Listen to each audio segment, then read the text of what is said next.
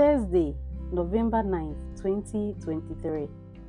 Alleluia, alleluia.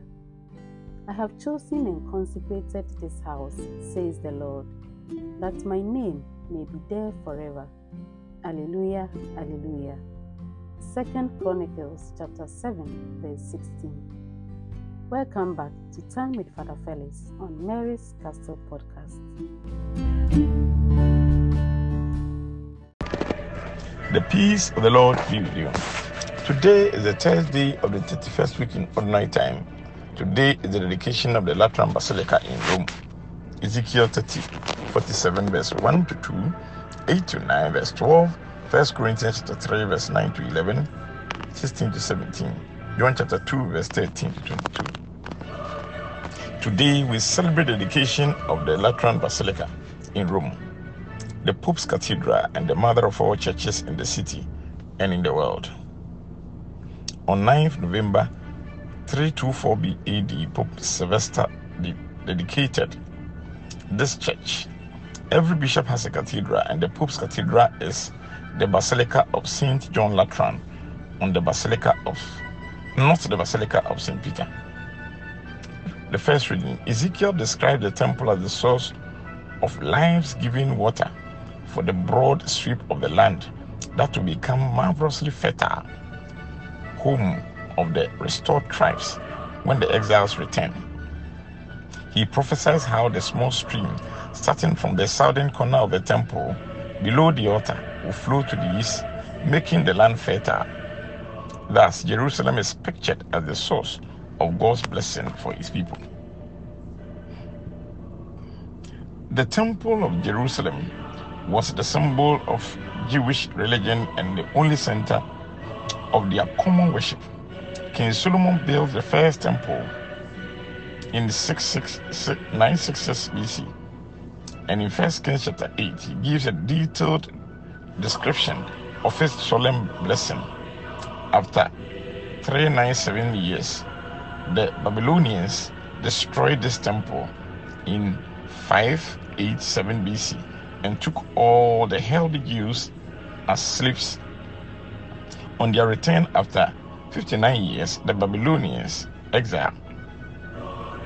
The Jewish rebuilt the temple in 515 BC under the leadership of Zerubbabel. It was desecrated and stripped by Antiochus Epiphanes IV in 168 BC and cleansed and restored by Judas Maccabeus in 165 BC. Herod the Great began the renovation and beautification work of the temple in 20 BC. It was not yet completed while Jesus was there. Jesus did his controversial cleansing of the temple in its outer courtyard called the Court of the Gentiles. The abuses at the time were the merchants selling animals and the money changers at work had